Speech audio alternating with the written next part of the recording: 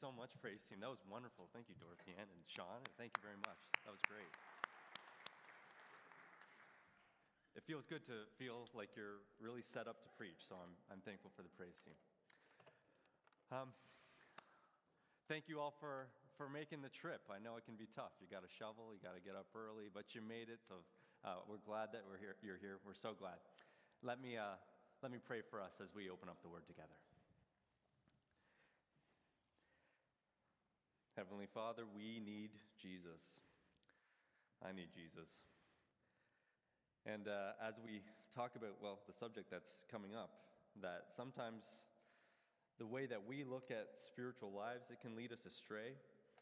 I recognize that's a weakness for everyone, including myself.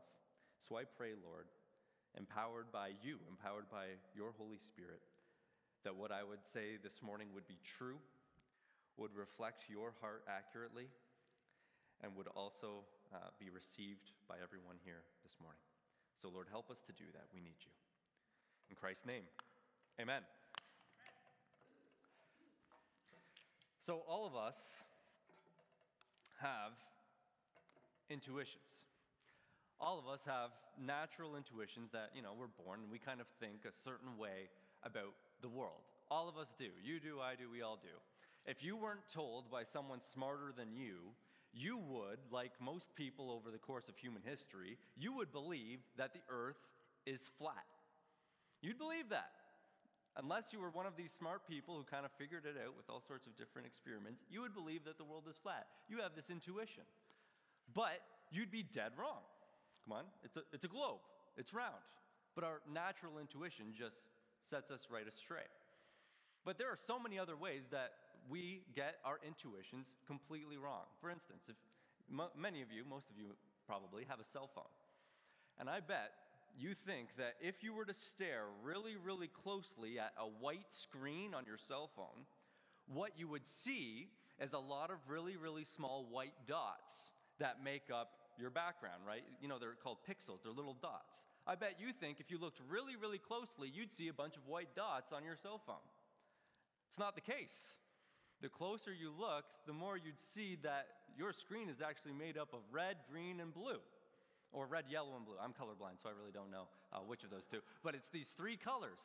And when you look at them far away, it looks white. But when you get close up, it's actually red, green, and blue. Our intuition is wrong there. And there are so many other ways that our natural intuition, that the way we just think about the world, just ends up being wrong. Like time. We all think time is going at a normal rate of speed, and that time is fixed, and time just goes straight, just like time does. And we also think that space is fixed, right? You can't warp space. But actually, this really smart guy named Einstein showed us that, in fact, and this is strange, but if you were going the speed of light, time would act very differently. It would slow down. And there are instances where even space itself would warp. Now, which one of us, according to our natural intuition, would know that?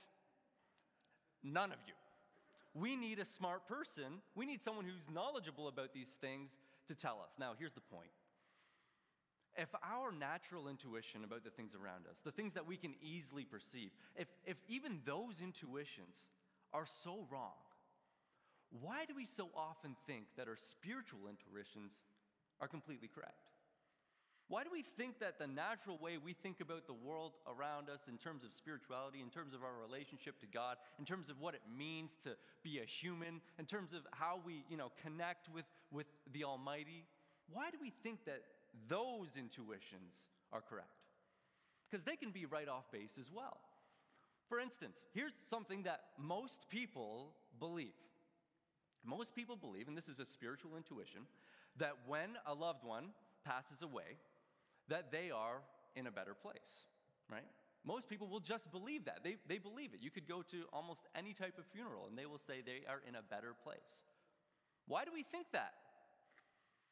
Why do we think that we are automatically just put into this better place? I wonder. Here's another intuition you might have. The fact that you come to church on a Sunday morning makes you a Christian. I mean, don't get me wrong. I love that you're here. I want you to be here. You need to be here. If you're a believer, you need to be here.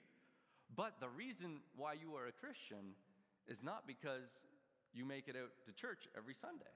That might be an intuition you have, but it could, in fact, lead you astray. There are many people around, and you might know someone like this, or you may, in fact, be someone like this, and I don't blame you, but there are people who believe that, they are spiritual, but not religious, right? Have you heard that before? I'm spiritual, but not religious. And I get it. You know that there's a spiritual realm. You know there's something greater than yourself. You want to transcend and connect with whatever that is. But you're not going to sign up to any authoritarian church. You're not going to have someone else tell you what that spiritual life means. You're kind of just going to go your own way and figure it out yourself. You're spiritual but not religious, right? And you will perhaps come to discover that the spiritual life means, being a good person, right? Maybe having some kind of inner peace, connecting with yourself in that way, or maybe even perhaps connecting with the universe in some way. But we have to come to terms with the fact that, our personal spiritual journeys, our personal spiritual intuitions are just based on our own limited, flawed experiences, and really don't have much to do with the mysterious reality of spirituality. I mean, just like we are so wrong often with our natural intuitions, why do we think we have it right when it comes to our spiritual intuitions? Here's what I'm hoping to do this morning as we open up the Word together. I'm hoping to have another encounter with Christ. We are continuing this series, Encounter Christ, where Jesus meets with people who know they need him, people who don't think they need him at all, and people who just don't know.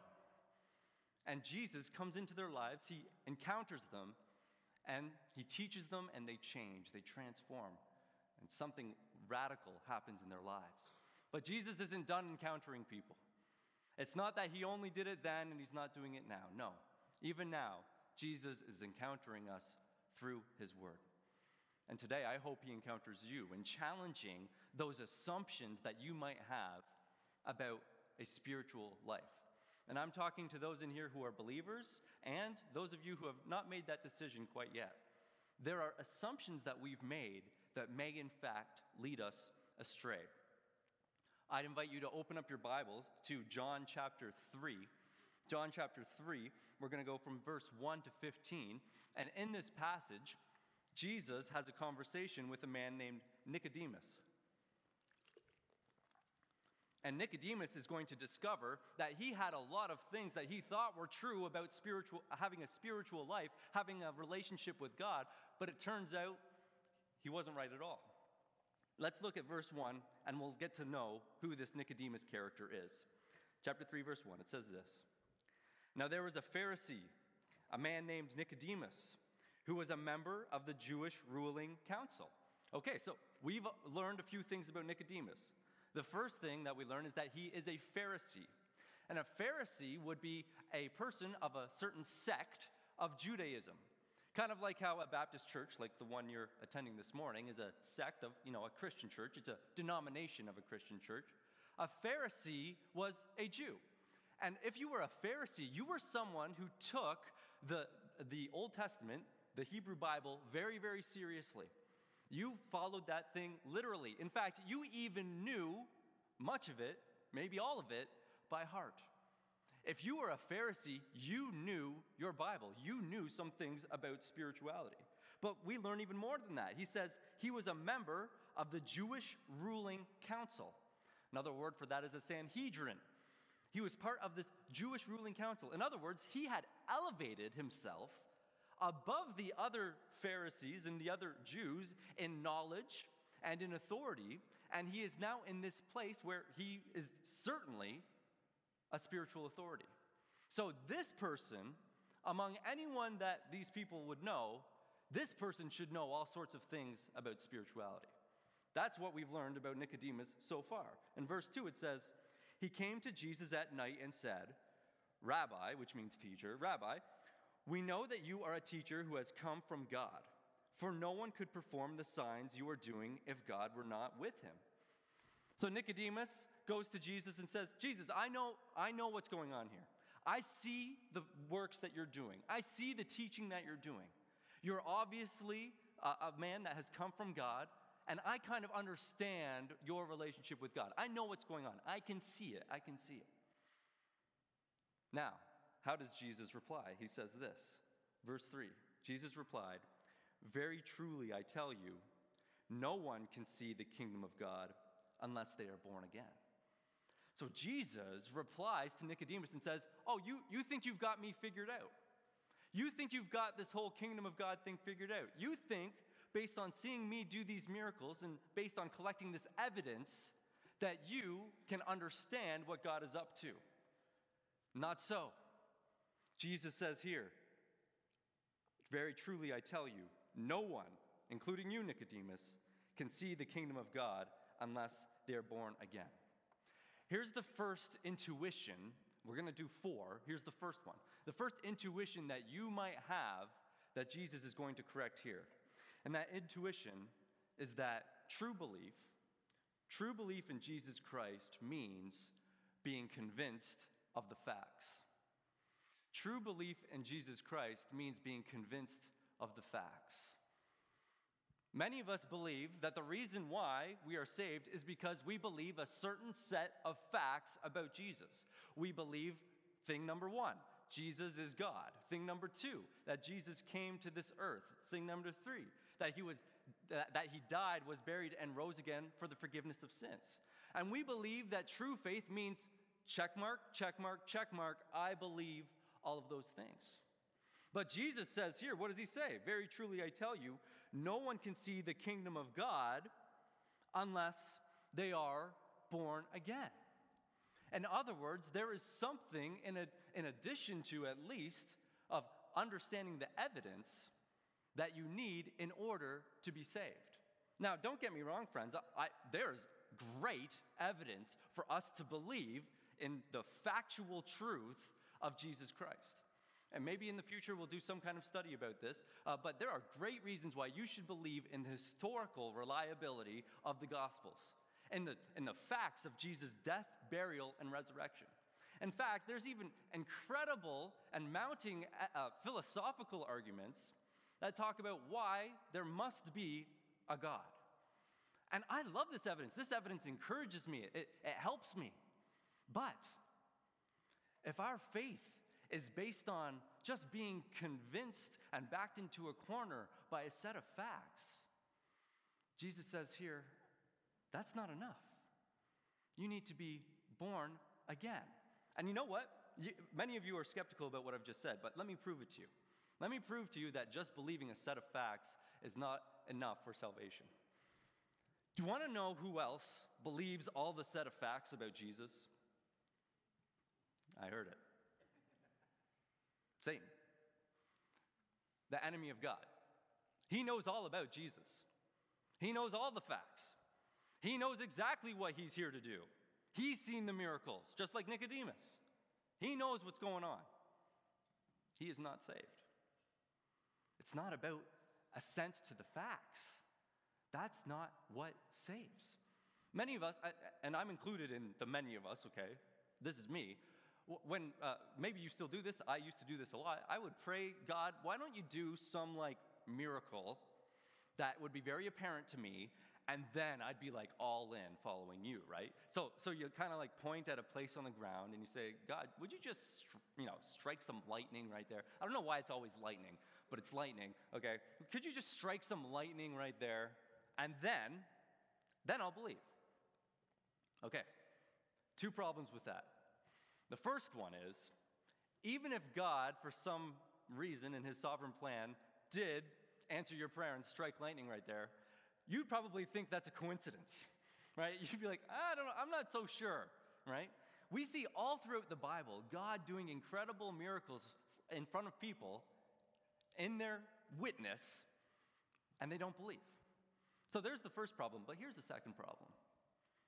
If you believed in God solely based on the fact of that miracle, that would be the same kind of faith that Nicodemus has. A kind of faith that is just based on the facts. But Jesus says we need to be born again. we need to know what that means, and we're going to get there.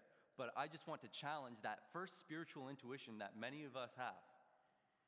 That being saved just means I've got to check off the boxes of belief in Jesus.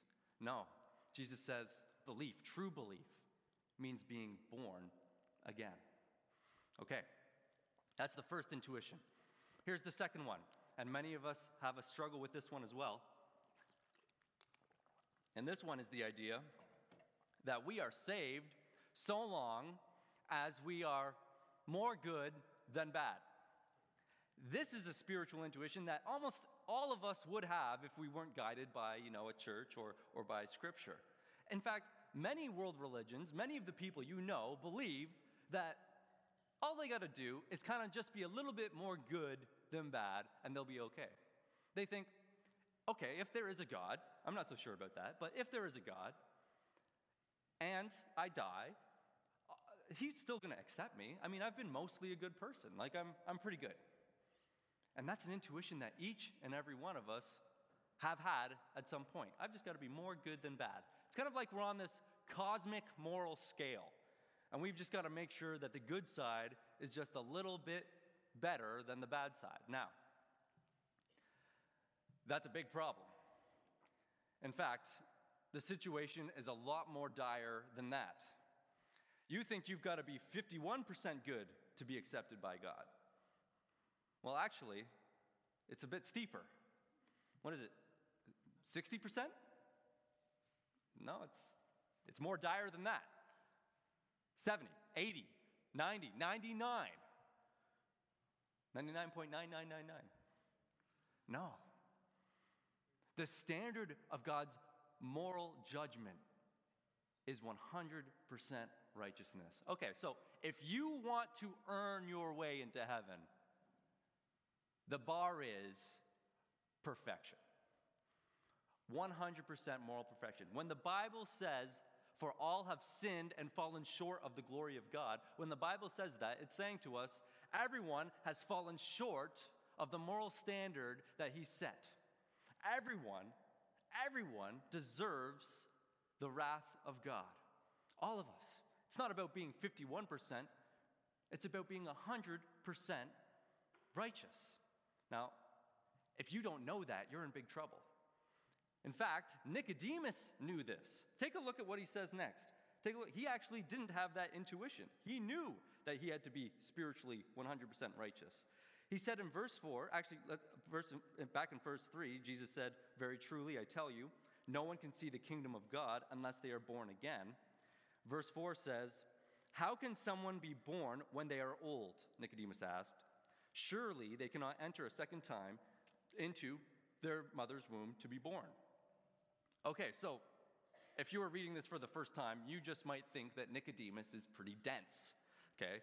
Because he's, kind of saying to Jesus, what are you talking about? I'm already born. I'm not going to go back into my mother's womb, okay? That's just not going to happen. But that's actually not what Nicodemus is saying. He's actually continuing Jesus' example. He's saying to Jesus, look, you're saying we need to be born again. You're saying we need to be spiritually renewed. You're saying that we have to start from the start and be completely righteous. And Nicodemus responds and says, how are we supposed to do that? How am I supposed to be spiritually completely renewed? I'm an old man. I've sinned. I've made mistakes. I've fallen short of the glory of God. And now you're telling me I need to be born again, completely spiritually renewed. And let me tell you, there's no refresh button on this webpage. I've messed up. What are we supposed to do? That's an important question. And Jesus is going to answer that question right after.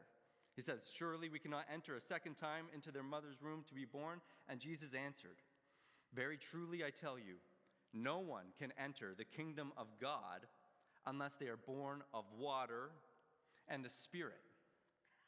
Okay. Jesus is now getting into the details of what it means to be born again. We have to be born of water and the Spirit. So this is the key to the first two intuitions that we have. The first one being that belief is just a set of facts. That's not true. We need to be born again. And the second one is that we just need to be 51% good. That's not true either. We need to be born again. So what does he mean by this? He says, we can't enter the kingdom of God. We can't be saved. We can't truly follow Christ unless we are born of water and the Spirit. And actually, there's a long conversation about what this could mean. And if you're reading this, you're probably thinking, okay, Jesus is likely talking about how we need to be born of water, like a natural birth from our moms, and then we have to be born spiritually. And actually, that's not what he's referring to. You might also think that born of water might be some reference to baptism. And actually, that's not what he's referring to either. Jesus here is referring to a well-known Old Testament theme. And this theme is best explained in this next passage that I'm going to show you. It's in Ezekiel. And in this passage, Jesus knows that this passage describes what it means to be born again. It's in Ezekiel chapter 36. So he's referring to this Old Testament passage to explain what it means to be born again. And this is what it says. This is what God said to his people. This is what God was planning to do in the Old Testament. He says this. He says this to the people of God. For I will take you out of the nations. I will gather you from all the countries and bring you back into your own land. That's a way of saying, I'm going to bring you back to me. I'm going to bring you back to the promised land, which is my presence. I'm going to bring you back to me. And this is how I'm going to do it. Verse 25. I will sprinkle clean water on you, and you will be clean. I will cleanse you from all your impurities and from all your idols. And that is what Jesus is referring to when he says, born of water. We need to be cleansed completely of sin. God needs to sprinkle clean water on us so that we will be cleansed of our idols, of our sin, and everything that will get in the way of ourselves and God. And then he continues in verse 26. God says, I will give you a new heart and put a new spirit in you. I will remove from you your heart of stone and give you a heart of flesh. And I will put my spirit in you and move you to follow my decrees and be careful to keep my laws. And that's what it means to be born of spirit. Being born of water means being cleansed by God. He's going to clean us of sin. And being born of the Spirit, New Testament, we usually call this the indwelling of the Holy Spirit. This is when God gifts us His Holy Spirit. His Holy Spirit resides within us. And our heart of stone, which loves sin and loves pleasure and loves all of these things that are keeping us away from God, our heart of stone, God works on it through the Spirit and makes it a heart of flesh, where it is sensitive to what God wants from our lives, and it changes our desires. He gives us a heart of flesh. And not only that, it says in verse 27, that He will give us His Holy Spirit. His Holy Spirit will reside in us. So what it means to be born again is to be completely cleared of sin by God and to be given this gift of a new heart and the Holy Spirit's indwelling within us. This is what we need to be saved. Not 51% goodness versus badness, but a complete righteousness gifted to us by God. Now, this is a tough teaching. Here's why. You all, in your lives, know someone who you think is a really good person. And in the eyes of the world, and likely in the eyes of anyone here, they are good people. And then we get into this spot where we think, God, this person's such a good person. Is this person really not going to be saved? And this is the dire thing. We're going through our lives, many of us, and thinking, we're pretty good people. Of course God will accept me. I haven't murdered anyone. You know, I can think of 100 people worse than me. And what we are doing with that spiritual intuition is taking us straight to hell. Because that's not the standard of God's justice. The standard of God's justice is 100%. Now, and the Bible tells us that None of us can even reach the 51% good mark. Did you know that? None of us can even make that mark. You know why? Because even the good things that we do, even the good things that I do, are tainted with sin. Many times we do good things, and you know what we are really after? We're really after some ego. We're really after making ourselves feel bigger and feel better and feel more honorable. Often when we do good things, we just want to be seen. We want to be seen as moral. So people are going around thinking that they're 51%, but they're really 1, maybe 0. And God's standard of justice is 100%. Friends, we got to put down our personal spiritual intuitions and start listening to the Creator. Start listening to Scripture. Start listening to the Word. Okay, we've gone through 2 spiritual intuitions. Here's the third one. The third one is this one, and this one might even surprise the believers in here. The third intuition is that salvation is my decision, right? Many of us believe this. We believe that the reason why I'm saved is because I was wise enough and smart enough, and I figured out that I need to put my faith in Jesus, so I made a decision to follow him, and that's the reason I'm saved. Well, it'll surprise you to find out that that's actually not all the way true. And Jesus is going to explain that to us now. Take a look at what happens next. He says in verse 6, Jesus is going to explain to us what being born again means in greater depth. And he says this, flesh gives birth to flesh, but the Spirit gives birth to spirit. So in other words, Jesus is saying, hey, just like you can only have flesh if flesh was before you, right? Your mom and dad got together and made you. You need flesh to have flesh. In the same way, the only way that we can have the Spirit of God living in us is if it's the Spirit's work. Spirit, the Spirit of God, the Holy Spirit, gives birth to spirit. And then he says in verse 7, you should not be surprised at my saying, you must be born again. The wind blows wherever it pleases. You hear its sound, but you cannot tell where it comes from or where it is going. So it is with everyone born of the Spirit. So Jesus says here that the Spirit, just like the wind, is, you can't see it. The Holy Spirit living in you is not a feeling. He's a person. He's God. You can't feel him, see him, but you can experience his effects. Just like you can feel the wind, even though you can't see it. You can experience the effects of the Holy Spirit living in you. And here's one of the effects that the Holy Spirit has when he's inside you. And I find this to be so encouraging to me, and I hope it is for you. If you woke up this morning and you discovered that you are a believer in Jesus Christ, if you woke up and you found that, yes, you believe in Christ, you want to follow him, you treasure him, you love him, and you want to follow after him, if you've woke up and you've discovered that in yourself, that is the surest evidence that the Spirit of God is living in you. Because that's a miracle that God has done in your heart. That's the Spirit of God living in you. He gives us the gift of belief, the gift of faith. He softens our hearts so that we believe in Christ and so that we want to do what God has designed for us to do. Now, you might think, okay, does that mean I don't have to make a decision for Christ? Absolutely not. We just have to understand that it's the Holy Spirit's work in us that brings us to the point where we make the decision to follow after Christ. If the Holy Spirit is in you, if you've discovered that the Holy Spirit has done this work in you, that you believe in Christ, then you make that decision. Jesus, I want to follow you.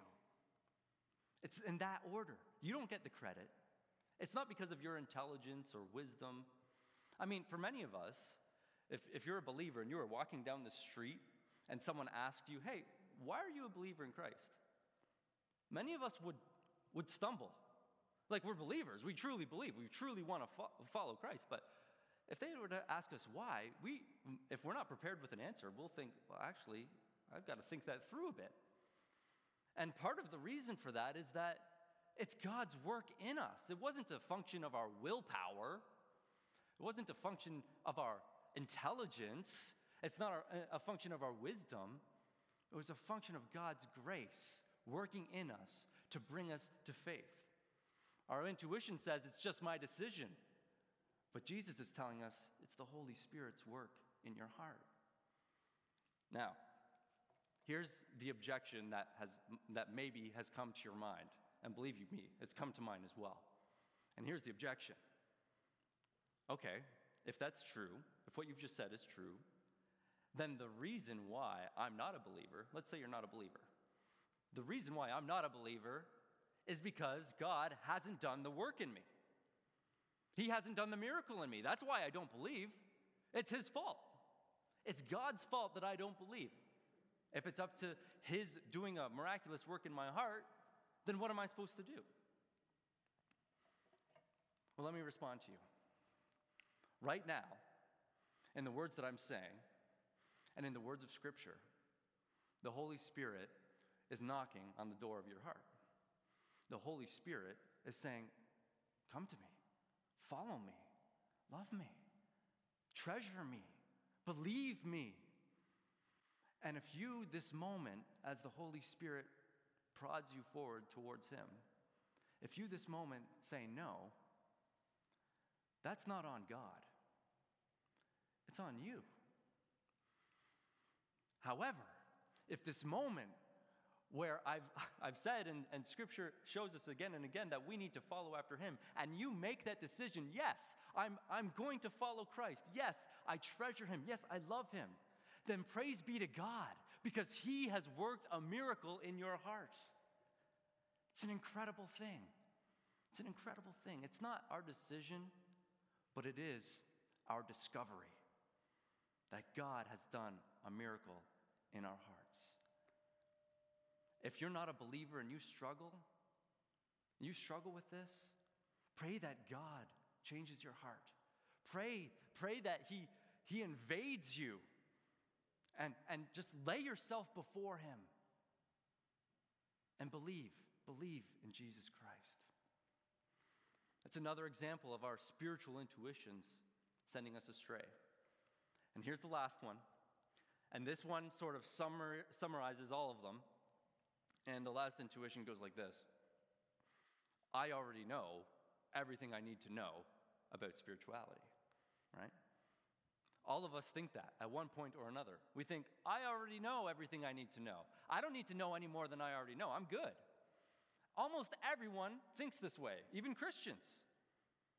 Atheists believe this, even agnostics at some level believe this. I already know everything I need to know about spiritual matters. I'm good. And that, my friends, is a dangerous, dangerous assumption.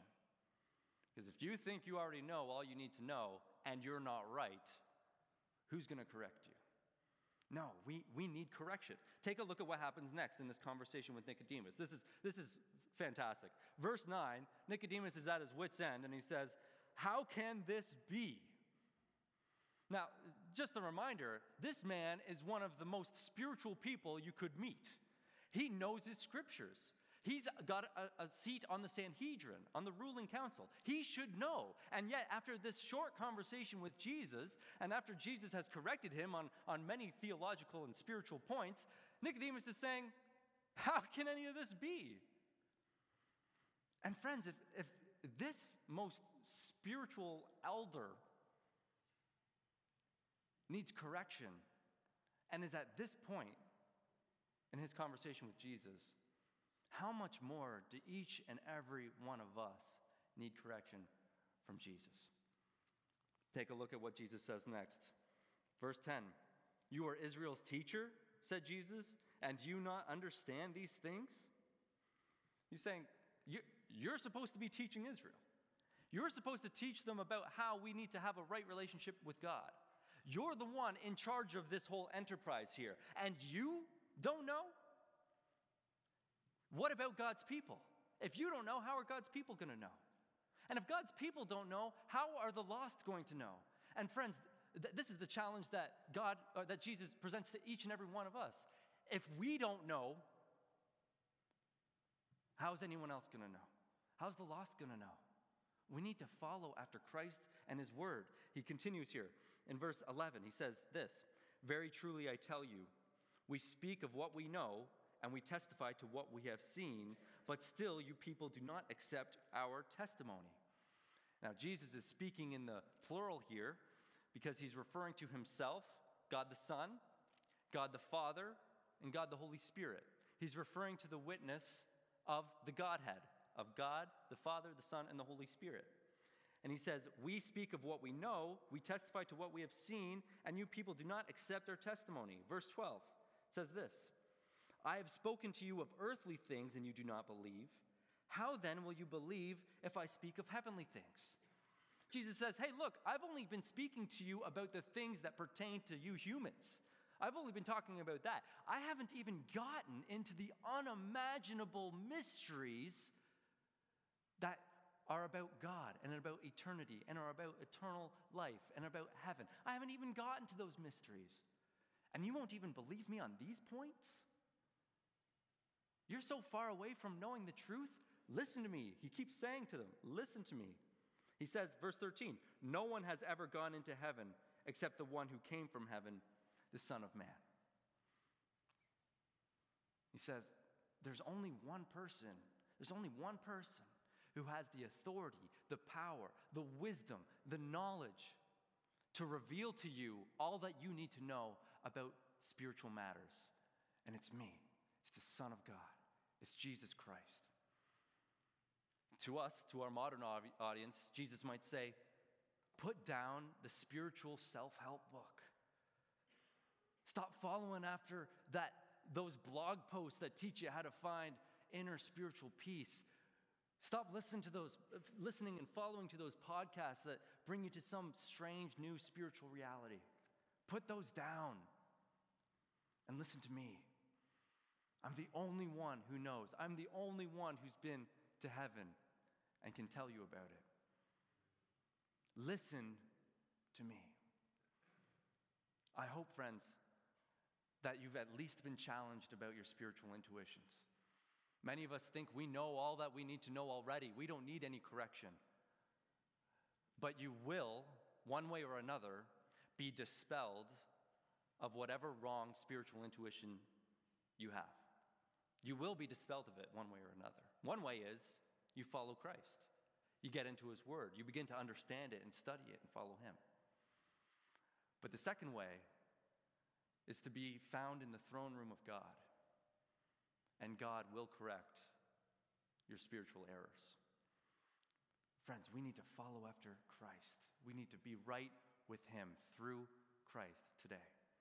There are a million different ways you can have a so-called spiritual life. But there's only one true way to know God, and that is through Christ. He follows up with that to unwrap some of that mystery for us in the last two verses, I should say. In verse 14, Jesus says this, "Just as Moses lifted up the snake in the wilderness, so the Son of Man must be lifted up, that everyone who believes may have eternal life in him." And I'm going to close with this. Jesus is referring to an Old Testament story where God's people, where Israel, were disobeying God. They were rebelling against him. And so God sent upon them his wrath in the form of snakes. And they were bitten fatally. But they pled for mercy. They sought God and said, "God, we know we've been wrong. We want to turn away from this." And God instructs Moses, who was the leader of Israel at the time. God instructs Moses and says, "Put a snake on a pole. Whoever looks at that snake on the pole will be spared my wrath." So Jesus refers to that Old Testament story and says, now I will be put up on that pole. I am going to go up on that cross. It's going to be me. The Son of Man, Jesus Christ, will go up on that cross to take the wrath of God that we all deserve. That's what it means to be born again. The Holy Spirit indwells us so that we believe in the Son of God. And so this morning I appeal to you again.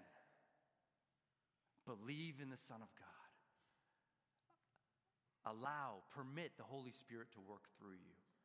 And put down the spiritual self-help books. Because no one in their spiritual intuition thought that a man dying on a tree would be their salvation. But it is. We so desperately need Christ. I'm going to ask this praise team to come forward as we close. And perhaps now we need to recognize those areas where we think we have spiritual life all under control, but we don't. Even those who are believers in here. Maybe you're someone who kind of thinks that being a Christian just means saying that you're a Christian, but it hasn't infected your life.